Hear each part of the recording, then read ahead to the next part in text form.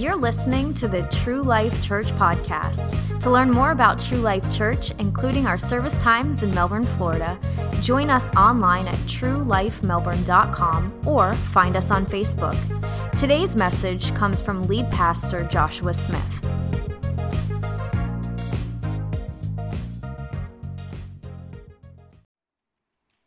Welcome a little bit to True Life Church version 8.0. We're about to start our 8th year as a church. Kind of important. We'll be talking about that in a couple weeks. I say 8.0 because in a couple weeks there will be version 8.1 and 8.2. You know, we got the wall done, and that ended up being okay and great. There's more in the works and plans, more to do. So if you want a project to serve and help out with, talk to myself or Mike Avento. We'll get you the details. So this is 8.0, and it's an important time as we kind of hit almost a reset and refresh button here as a church.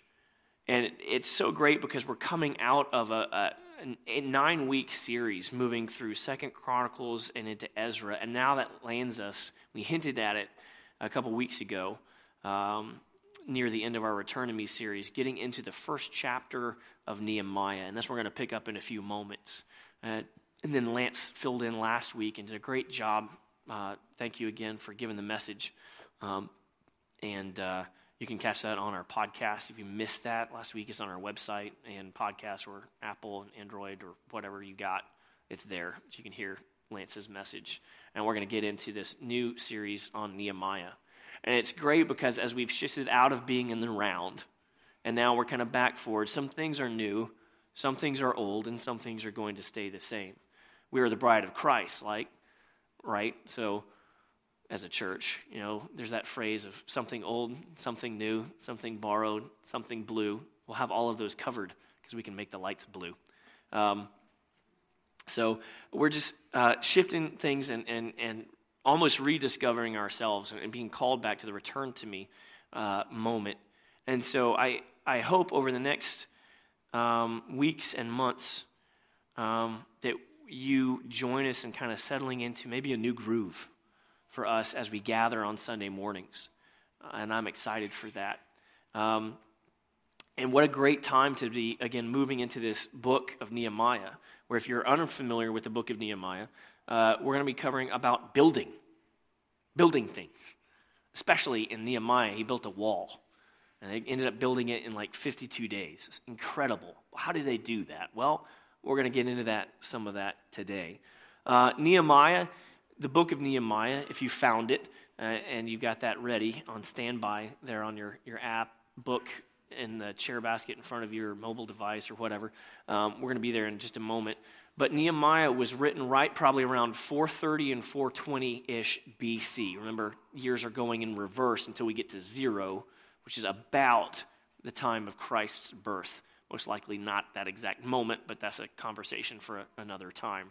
And so we're going backwards in numbers. And so between 430 and 420 BC, the book of Nehemiah was also probably and most likely compiled and written down by Ezra, the guy we previously read out of the 10 chapters as we closed out the Return to Me series. And that's why, again, when we begin verse 1, chapter 1, the words of Nehemiah, the son of Hakaliah. And that's most likely being transcribed and written down because Ezra and Nehemiah are working in the same place, living at the same time. And Ezra was kind of the catalog keeper, all right? And so Nehemiah is either telling this or writing this down and giving this to Ezra so that we have a record of what's going on here. And Nehemiah, as we closed out the end of chapter 1, the last verse, it says, "Now I was cupbearer to the king." Now, it might not sound like much, but Nehemiah was actually very important to King Artaxerxes over there in Persia at the time. A cupbearer was a very special place, very role of high position. And it was almost like, your minion, a mini-me, an advisor who is constantly at the beck and call, a confidant of the king who he could bounce ideas off without pulling in a whole bunch of other people or assembling a whole team of advisors, or let's make a committee to then decide on this, how things go, right? This is just, hey, bro, assistant person. Come, let's figure this out. So he was a cupbearer to the king. It wasn't just bring him wine all day. It was a very important role. And most likely, the reason we don't read about any genealogy that we read about in Ezra, about Nehemiah's family coming with him from Persia to Jerusalem and Judea, is because he was a eunuch, all right? That means we're not going there. That means that no reproduction going to happen, okay? That was just a thing that was done. Oh, goodness. Okay, we're not going there, all right? So we're not going to read about Nehemiah's family, but he had a very important role to the king. And we closed near the end of the Return to Me series giving a hint about where we're going. And we're going to talk about that today as we get into this series together in Nehemiah. But basically, Nehemiah is broken down into 3 sections. In chapter 1, and we covered at the end of the Return to Me series, is this word we cannot get past, which is why we spent 9 weeks talking about it, and we're not done talking about it ever. And that word is repentance. When we need to come back to the Lord and repent. Say, God, I'm sorry. We sang about it earlier. I'm sorry for even the thing we made about worship, the first song and the last song, bookends even of our worship time this morning. And I'm sorry. Well, what are you sorry for God? How have you broken his law? Because there ain't a single one of us who made it through scot-free this past week. I can tell you that. We need to repent. And we need to be a people in the habit of regular repentance.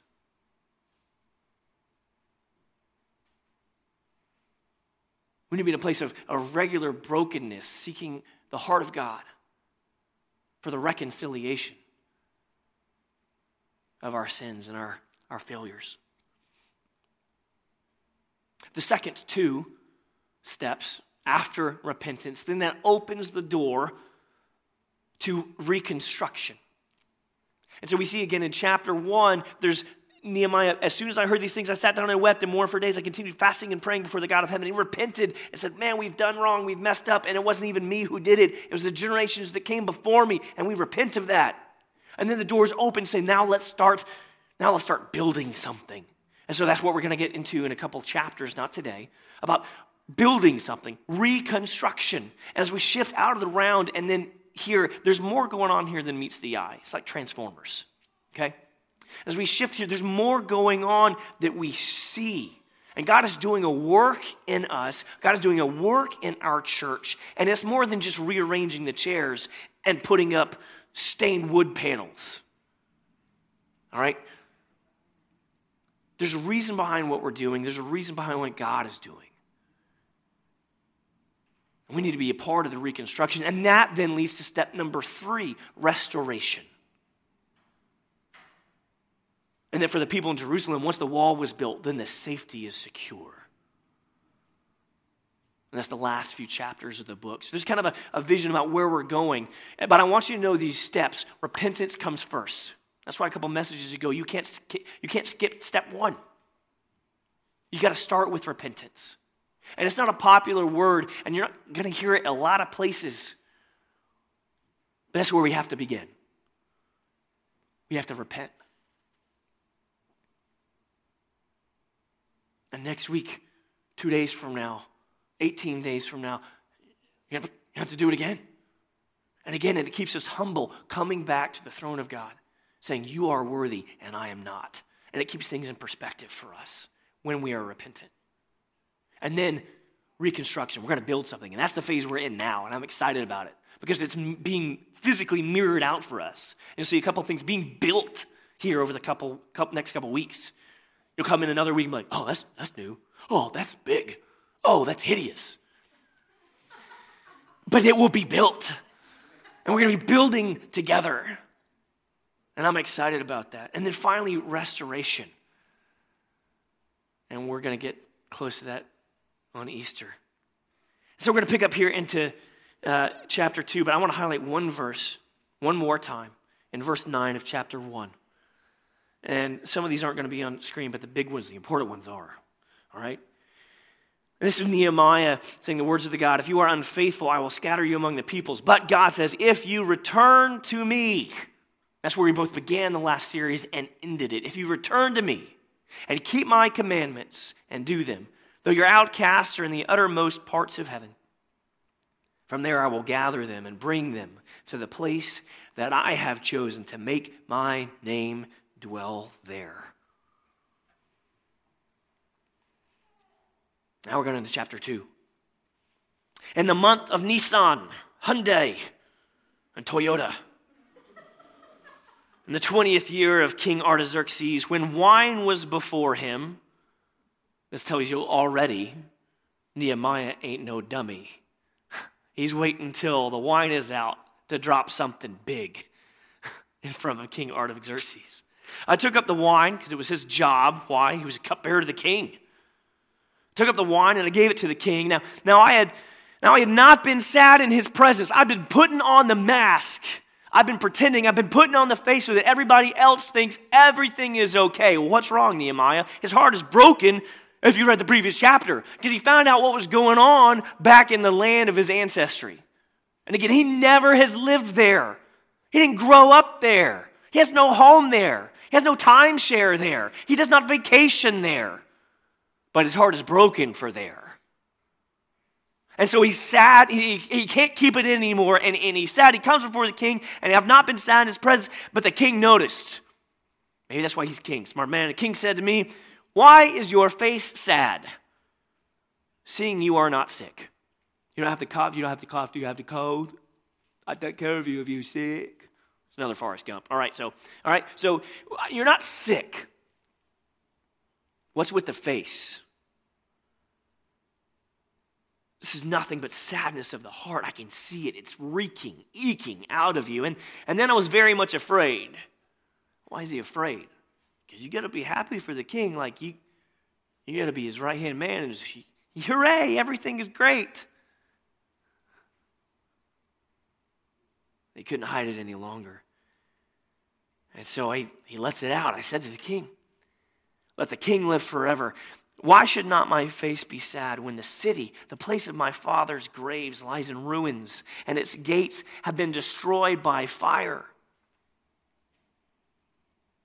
The king said to me, what are you requesting? What do you want, Nehemiah?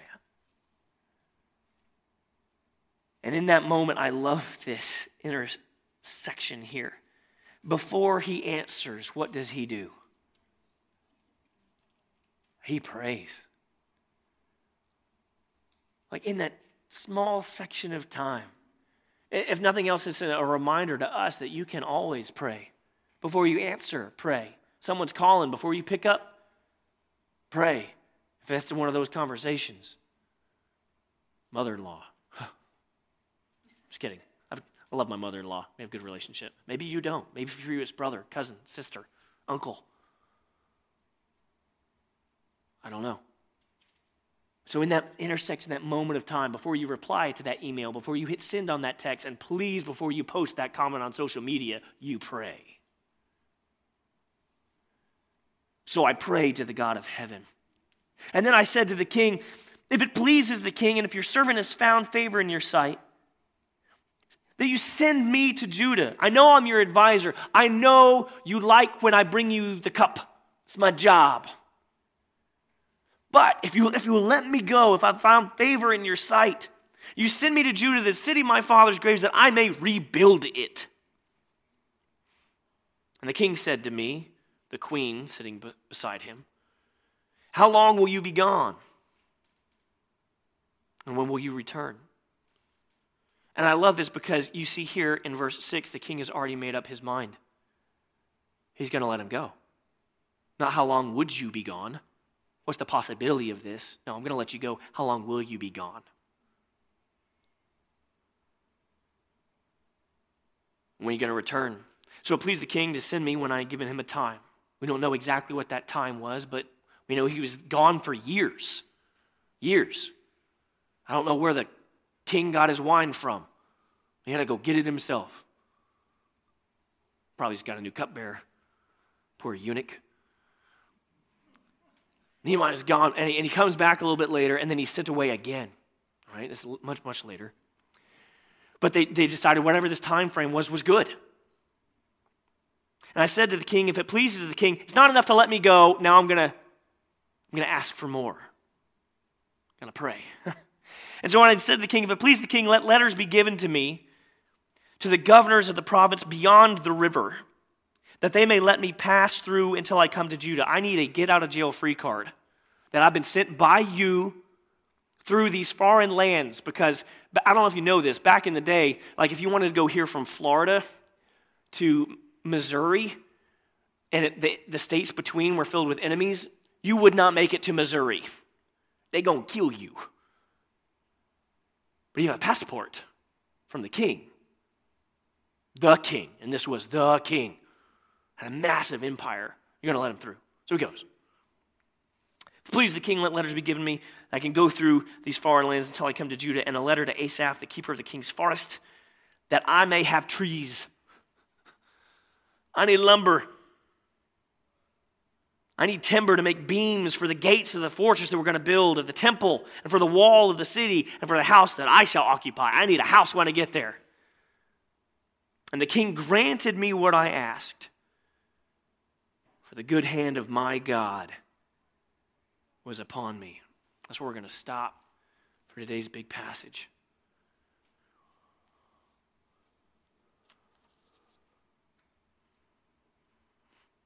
There were the Amorites and the Samaritans and other people groups that once he even got to Judea and Jerusalem were probably going to make things very difficult for Nehemiah.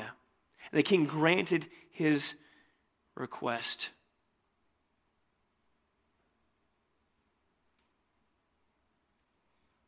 I want to specifically highlight a couple of verses. Look again at verses 4 and 5. And the king said to me, what are you requesting? So I prayed to the God of heaven. And I said to the king, if it pleases the king, and if your servant has found favor in your sight, that you send me to Judah, to the city of my father's graves, that I may rebuild it. And we're going to pull a couple of points out of that for us today. And they are important ones as we begin this series. We're laying the groundwork for where we're going. Number one, you are sent. You are sent. Where am I sent to? Fortunately, Jesus answers this for us in Matthew chapter 28. And you don't have to turn there, but I will. Beginning in verse 16. Now the 11 disciples went to Galilee, to the mountain in which Jesus had directed them. And when they saw him, they worshipped him, but some doubted.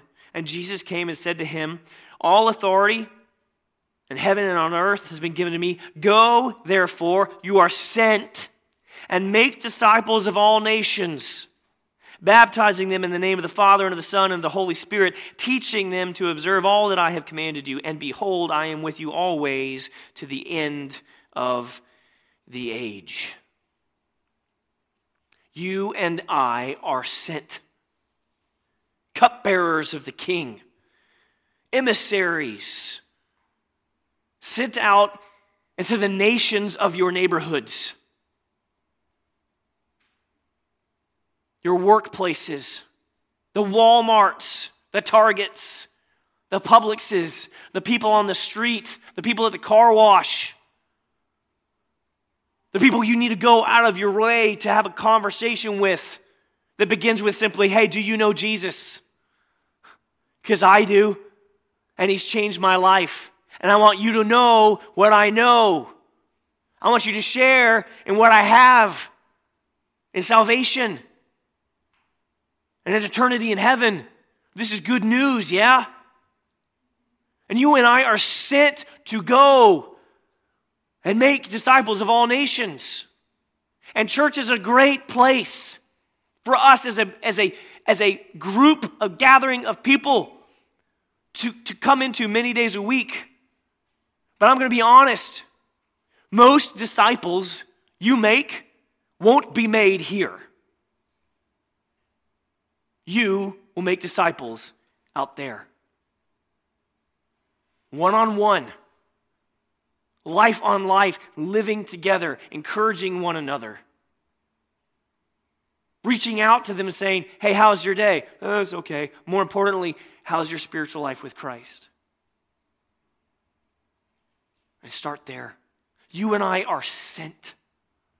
And we cannot bypass that. We cannot avoid it. We cannot overlook it. We cannot forget it. We are sent. And if you don't know where you're sent, you have a problem, right? You got to figure that out. You got to pray just as Nehemiah prayed. Because God has the destination in mind already. But you got to be willing to go there. And most often I find that I feel like I'm sent to the uncomfortable places. To the uneasy conversations. To the difficult people. I'm sure you can think of a few. Don't say their names. I'm going to pray for them. You are sent with the message. Well, what's the message? The good news. The gospel of Jesus Christ, that Jesus Christ lived, died, was raised from the dead. On the third day, ascended into heaven so that you and I could have salvation for eternity. Is that a message worth sharing? Is it complicated? So then what's our holdup? They might look at me weird.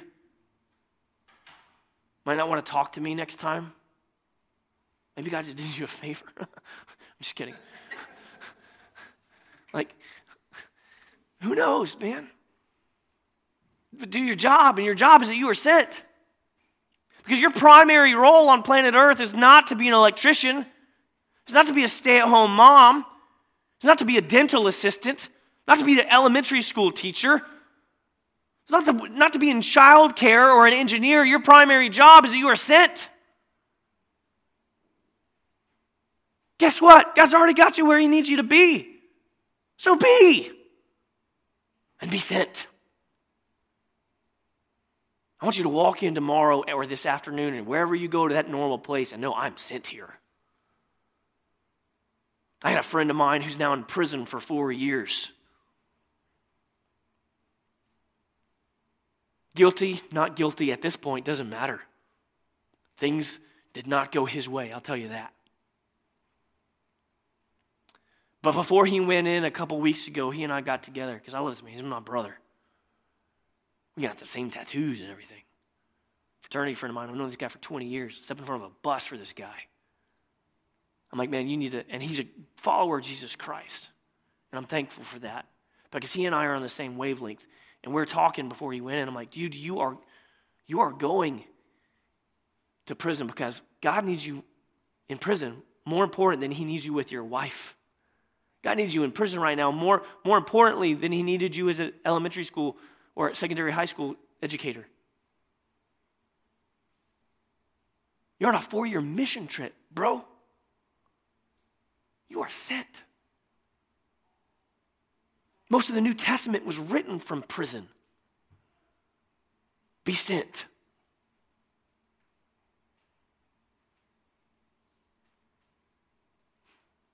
The second thing is that once we are sent, we are meant to build.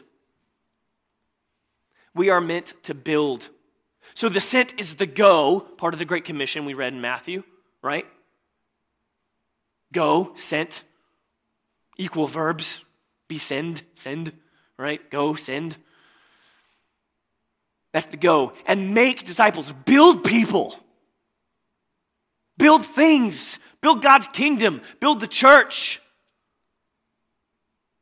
There are two scriptures we're going to look at that are going to both warn us and encourage us about the building. I love it because God has a funny way of tying things together. And Ben read a scripture earlier this morning that we're going to read again now. This was in our pre-planning time. And I think God's just one of those like, hey, highlight moments. In Psalm 1:2-7, just verse 1 and 2.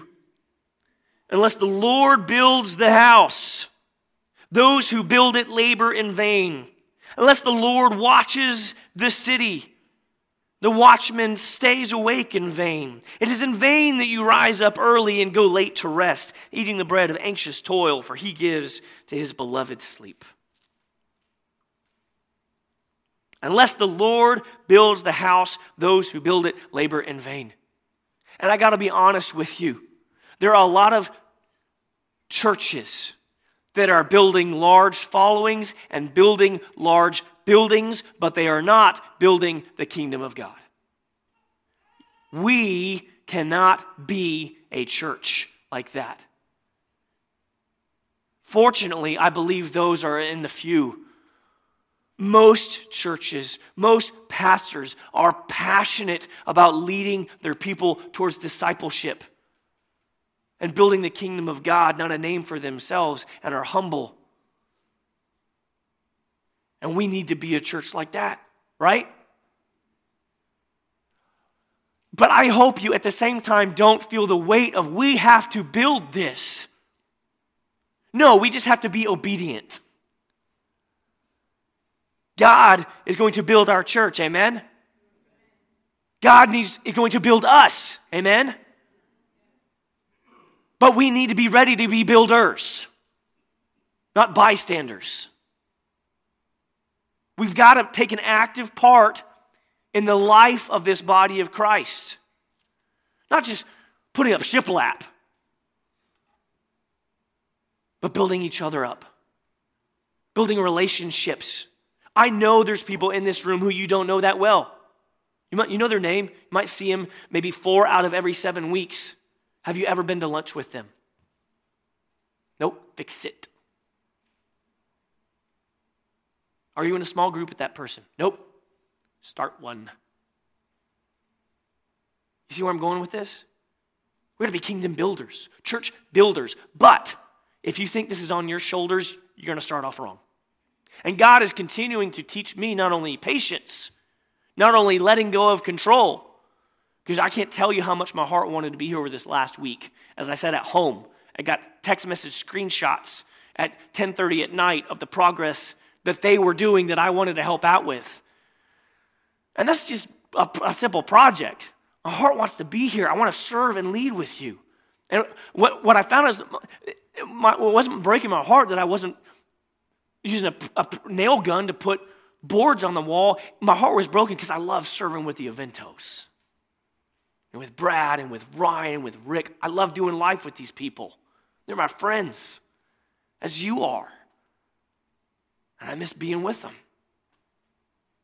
The project is just a side, just an excuse for us to get together.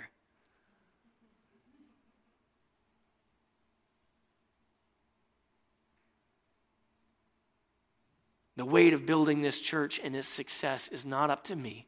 It's not up to you. It's up to God. We just need to be obedient. And give when He says give. Serve when He says serve. And lead when He says lead.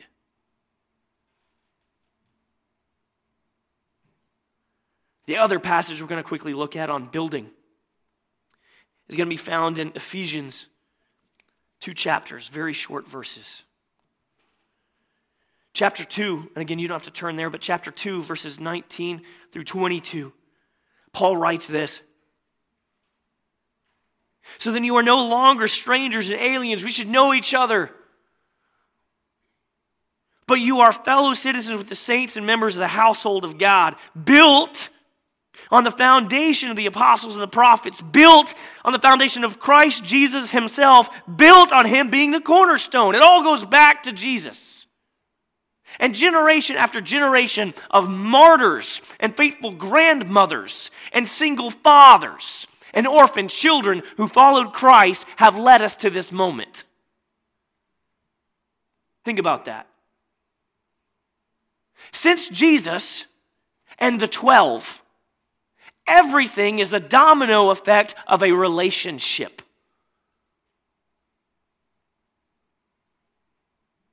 Someone leading someone else to Christ. Someone building someone else into a disciple. Someone building someone else into a leader.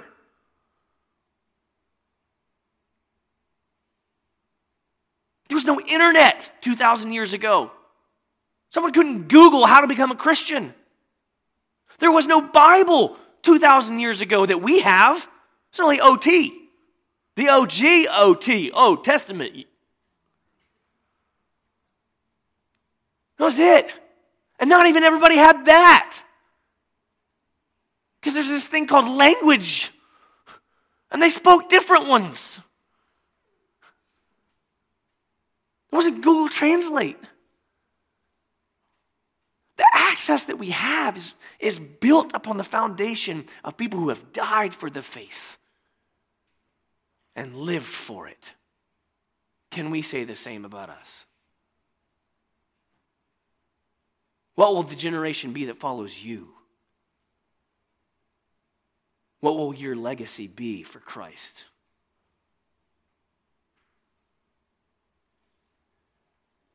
Built on the foundation of the apostles and the prophets, Christ Jesus himself being the cornerstone, in whom the whole structure, being joined together, grows into a holy temple in the Lord. And in him you also are being built together into a dwelling place for God by the Spirit. A couple pages later, chapter 4, a couple of verses beginning in verse 11. And Jesus gave the apostles, the prophets, the evangelists, the shepherds, and the teachers all to equip the saints for the work of ministry, for building up the body of Christ, to build the body of Christ, until we all attain to the unity of the faith, to the knowledge of the Son of God, to mature manhood, to the measure of the stature of the fullness of Christ, so that we may no longer be children, infants in our thinking, infants in our action, and infants in our emotions even, tossed to and fro by the waves of culture and politics and movements and social justice. Those things don't affect us according to Christ. No, we are not tossed by those things, to and fro by the waves, and carried about by every wind of alternate doctrine, by human cunning and craftiness and deceitful schemes. Rather, speaking the truth in love, we are to grow up in every way into Him, more like Christ, who is the head, into Christ, from whom the whole body, the church now, not physical, joined and held together by every joint with which it is equipped, for each part is working properly, makes the body grow so that it, underline, builds itself up in love. We are not to build ourselves up in works. We are not to build ourselves up in projects. We are not to build ourselves up in outside events. We are to build ourselves up in love.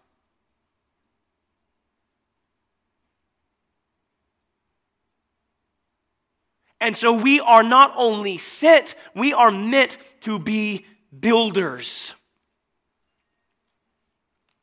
We are meant to build.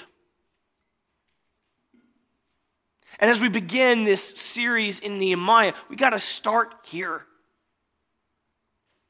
Because hopefully over the last 9 weeks, we've got a foundation of a repentant spirit. Now let's let God build. Are you ready to let God build you and make you new? Yet again. Yeah? Yes? Maybe? I don't know. And that's one of the reasons why the change, because sometimes change for the sake of change is good. I've been in too many churches and visited too many others where there's a phrase, that's the way it's always been here. And someone donated a bench that is now broken, and there's a small brass plaque with someone who died 82 years ago and left $50,000 to a weird church account that then they're no longer allowed to touch because she donated it for purple choir stoles. How much could that do? Nope, can't touch it. She designated it for purple choir stoles. Well, we don't need purple choir. She can't, doesn't matter. And that's why here at True Life Church, we just have one large account. Not designated piecemeal for student ministry or music ministry or any other ministry. You give to the church, and the church disperses what the church needs.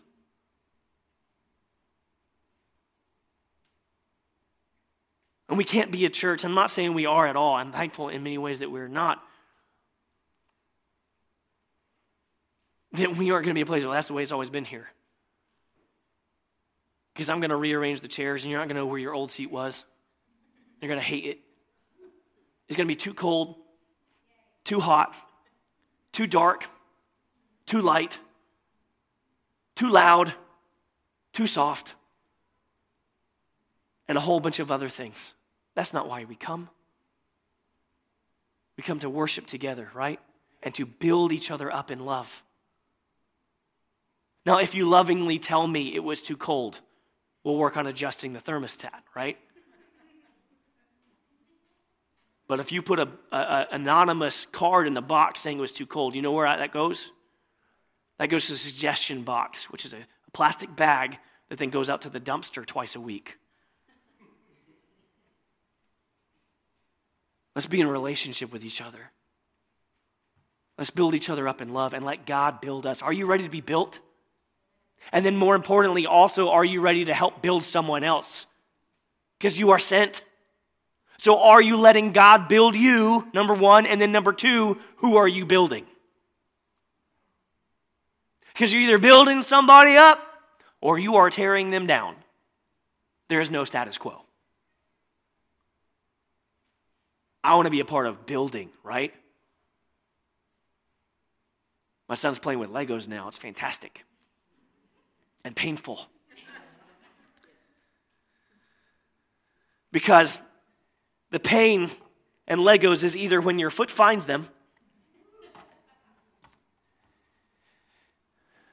or, we're going to have to work on this organizational system we have at home because it's 0 right now. All the blocks he has are in one container. I'm not talking Duplos. I'm talking the tiny little black awkward pieces that are meant to go on like the front headlight of one car in the design book, you know? And so I'm sitting there with my 4-year-old, and I love it because we're building now, but we aren't building. I'm building what he wants to build. And I got to tell you, as a father, I enjoy every minute of it. And I got to think at some level that's the way or a way that God might look at this situation. Because just like Nehemiah, King says, what's your request? What do you want? What are you asking for? And so he prays. And then the king grants the request. So church, not to me, not to each other, but to God, what are you asking for?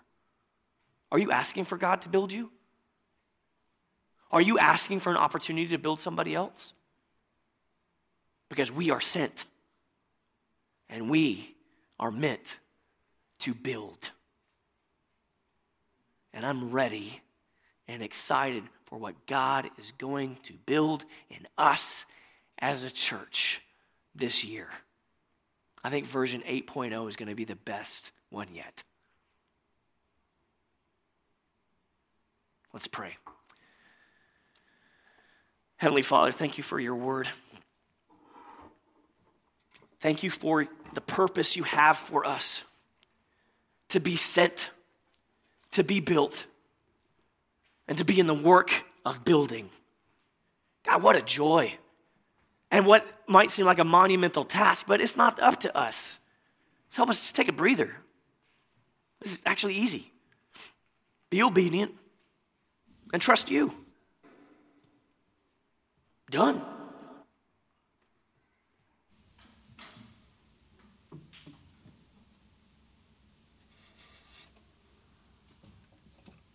But God, sometimes it's hard to follow through with. So give us the courage, the strength, responsibility, the opportunity to be a part of being sent and being a builder.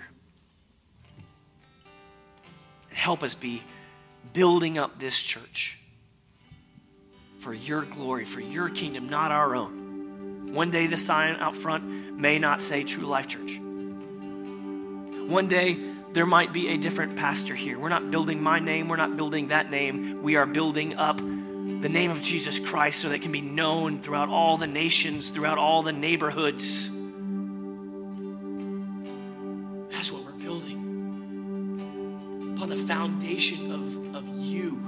Because without you, there is nothing. And we don't want to labor in vain. We don't want to build and fail. We want what we're building to stand, right, church? We want our kids to be a part of this church, right? I do.